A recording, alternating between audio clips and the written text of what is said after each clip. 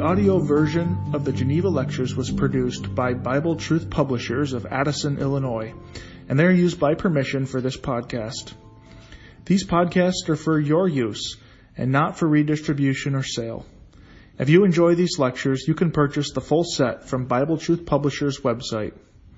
Links to the audio, ebook, and paperback forms can be found in the show notes for this episode. Now, buckle up and get ready to be blessed through this reproduction of The Hopes of the Church of God.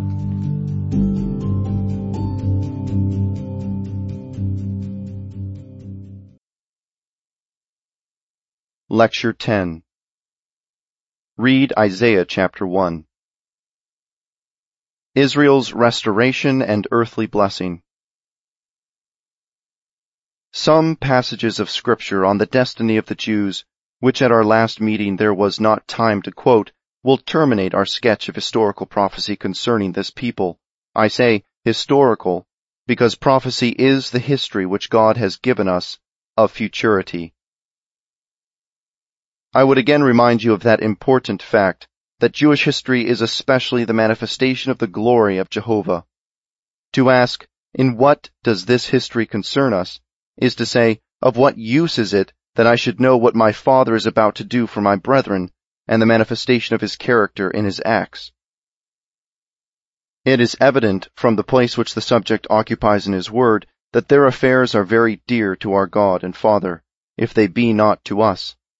It is in this people, by the ways of God revealed to them, that the character of Jehovah is fully revealed, that the nations will know Jehovah, and that we shall ourselves learn to know him.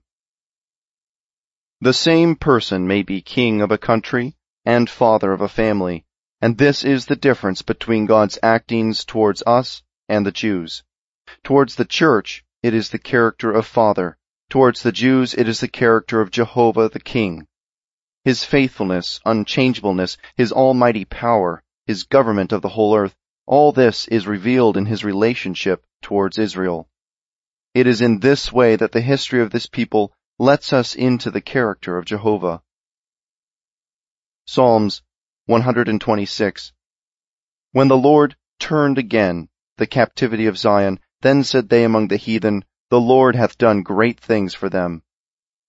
See, on the same subject, Ezekiel chapter 39, verses 6 and 7. And I will send a fire on Magog, on them that dwell carelessly in the isles, and they shall know that I am the Lord. So will I make my holy name known in the midst of my people Israel, and I will not let them pollute my holy name any more. And the heathen shall know that I am the Lord Jehovah, the Holy One in Israel. Verse 28. Then shall they know that I am the Lord Jehovah their God, which caused them to be led into captivity among the heathen, but I have gathered them unto their own land, and have left none of them any more there. This is the way in which Jehovah reveals himself. The Father reveals himself to our souls by the gospel, by the Spirit of adoption, but Jehovah makes himself known by his judgments, by the exercise of his power on the earth. I have said that the Father reveals himself by the gospel, because the gospel is a system of pure grace, a system which teaches us to act towards others on the principle of pure grace, as we have been acted on by the Father. It is not eye for eye, tooth for tooth. It is not what justice requires, the law of retaliation or equity, but a principle according to which I ought to be perfect, as your Father is perfect. But it will not be mere grace that is suffering evil and doing good. In the government of Jehovah, Jehovah, without doubt, will bless the nations, but the character of his kingdom is that judgment shall return unto righteousness. Psalm 94, verse 15. At the first coming of Jesus Christ, judgment was with Pilate, and righteousness with Jesus. But when Jesus shall return, judgment shall be united to righteousness. The people of Christ now, the children of God, ought to follow the example of the Savior, that is, not expect or wish that judgment should be in the rigor of righteousness, but they should be gentle and humble in the midst of all the wrongs which they suffer on the part of man. United to Christ, they are indemnified for all their wrongs in the strength of his intimate love, which comforts them by the consolations of the presence of his Spirit, and, more than this, by the hopes of the heavenly glory. On the other hand, Jehovah will console his people by the direct acting of his righteousness in their favor. See Psalm 65, verse 5, and by re-establishing them in earthly glory. The Jews, then, are the people by whom and in whom God sustains his name of Jehovah, and his character of judgment and righteousness. The church consists of the people in whom, as in his family, the Father reveals his character of goodness and love. Prophecies of the restoration of Israel. We have already touched on the events which will happen to the Jews in the last time, by the quotations from Jeremiah, chapters 30 to 33, and from Ezekiel, chapter 36 to 39. I will now cite a few other passages to the same effect, following the order of the prophets. Daniel chapter 12, verse 1. It is the presence of him who will act for the people of Daniel, that is, for the Jewish people. There are a few remarkable traits in this prophecy. First, God in his power by the ministry of Michael is to stand up for the children of Daniel's people, and it is to be a time of trouble such as never was since there was a nation. In this we have a clue to Matthew's Gospel chapter 24 and Mark's Gospel chapter 13, verse 19. The resurrection, Daniel chapter 12, verse 2, applies to the Jews. Many of them that sleep in the dust of the earth shall awake. You find the same expression in Isaiah chapter 26. Thy dead men shall live, and in Ezekiel chapter 37, verse 12. It is a figurative resurrection of the people, buried as a nation among the Gentiles. In this revival it is said of those who rise, some to shame and everlasting contempt. This is what will happen to the Jews. Of those brought out from among the nations, some shall enjoy eternal life, but some shall be subject to shame and everlasting contempt. Isaiah chapter 66, verse 24. At the time of the accomplishment of this prophecy, all of Daniel's people are not brought up from among the nations. In a word, on the one hand, God standing up for his people in a time of distress, and, on the other, a remnant delivered. Such is a summary of Daniel chapter 12. In Hosea chapter 2, verse 14 to the end, we see that the Lord will receive Israel, will bring her into the land after having humbled her, but having spoken to her also after his own heart, and will make her such as she was in the days of her youth. Jehovah will make a covenant with her, and bless her in every kind of way on this earth, and will betroth her unto himself forever.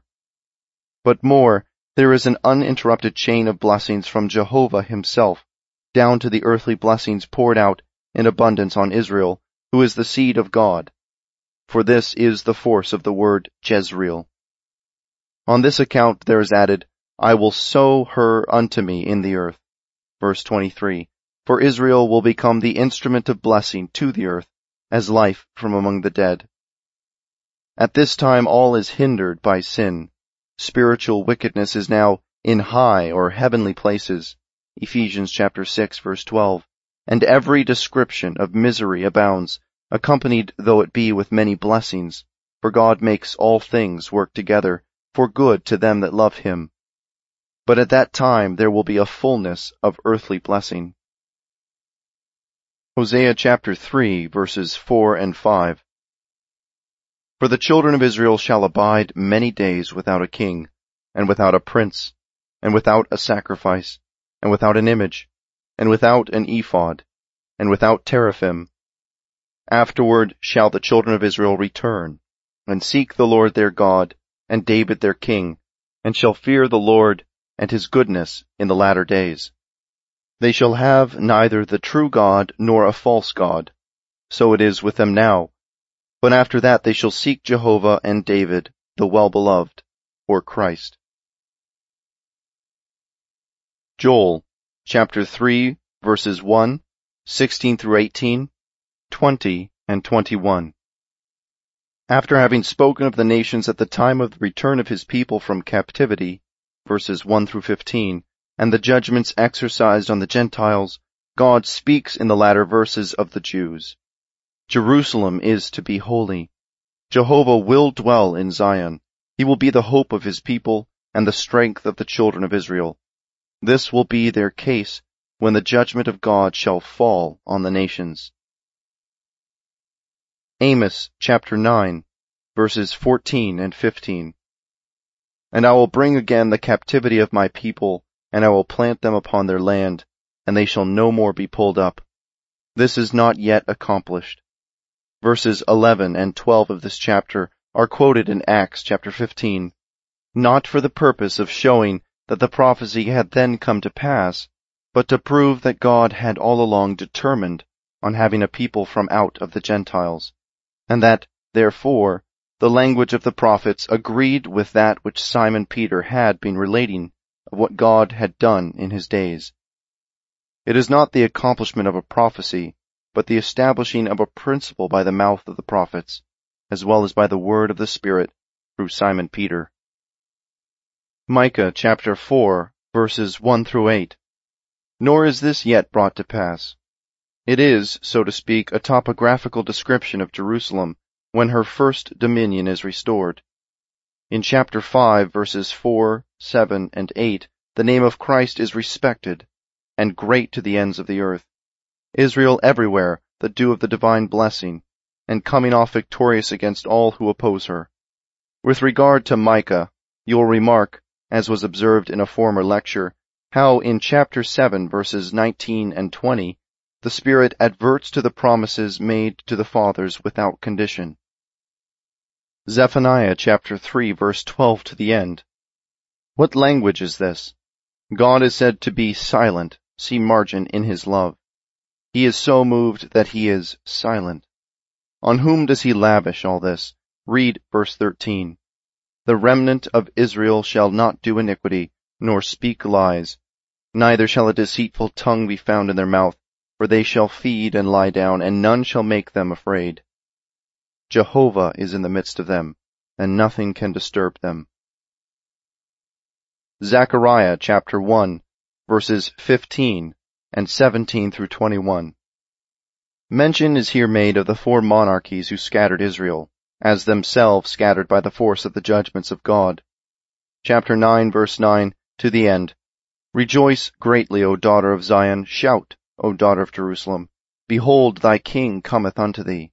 This, you will assert, is already accomplished. No, only in part. The Holy Spirit in the New Testament, John's Gospel chapter 12, verse 15, cites this passage, but with the omission of the words, he is just, and having salvation, or saving himself, as it is in the margin. Jesus, in fact, cared not for himself. When they said to him, mocking him, If thou be the Son of God, come down from the cross, he took no notice. He hid not himself from grief. Far from saving himself, he saved us. He spared not himself, that we might be spared. Chapter 10, verse 6, to the end. When was it that Israel had been as though the Lord had not cast them off? Never. Only a remnant will be preserved. Let us now turn to some passages which will show that, though the people of Israel will be restored in their land, there will only be a remnant saved. Zechariah chapter 12, verse 2 mentions a time of war, even of all the people round about, the people of the earth against Jerusalem, but God will defend the city and its inhabitants in a miraculous manner, and the nations will be destroyed. Verse 9. The Spirit of grace and supplication shall be poured out on the remnant of Israel, all the families that remain. And they shall look upon him whom they have pierced, and they shall mourn. Isaiah chapter 18. Whatever critical difficulties exist in this chapter, its great object is too evident to be obscured by any rendering whatever. The rivers of Cush are the Nile and Euphrates. See note. We learn from Dr. Hale's analysis of chronology in Volume 1, page 379, that the descendants of Cush extended their settlements from Chushistan, a land of Cush, or Suswiana, on the coast of the Persian Gulf, into which the Euphrates falls, through Arabia to the Red Sea, and thence crossed into Africa beyond the Nile. The rivers of Cush may well therefore mean the Nile and Euphrates. He also makes, page 355, the descendants of Nimrod settle in Assyria, to be called Chusidim, or godlike Cushites, page 354. End of note. The enemies of Israel, in the biblical part of their history, were situated on these two rivers. There is in this prophecy a call made to a country which is beyond them, to a distant land which had never at the time of the prophecy come into association with Israel. The prophet has then in his view some country which would later come on the scene. Verse 3, God bids all the inhabitants of the world and dwellers on the earth to take cognizance. The nations are to have their eyes on Israel. They are summoned by God to pay attention to what is taking place as to Jerusalem. They are all interested in her fate. The world is invited to watch the judgments about to take place. In the meanwhile, verse 4, God takes his rest and lets the nations act of themselves. Israel has returned into her land. Verses 5 and 6. It is a description of Israel returning into Judea by the help of some nation at a distance from the scene itself, which is neither Babylon nor Egypt nor other nations who meddled in their affairs of old. We say not that it is France or Russia or England. The Israelites return to their land, but God takes no notice of them.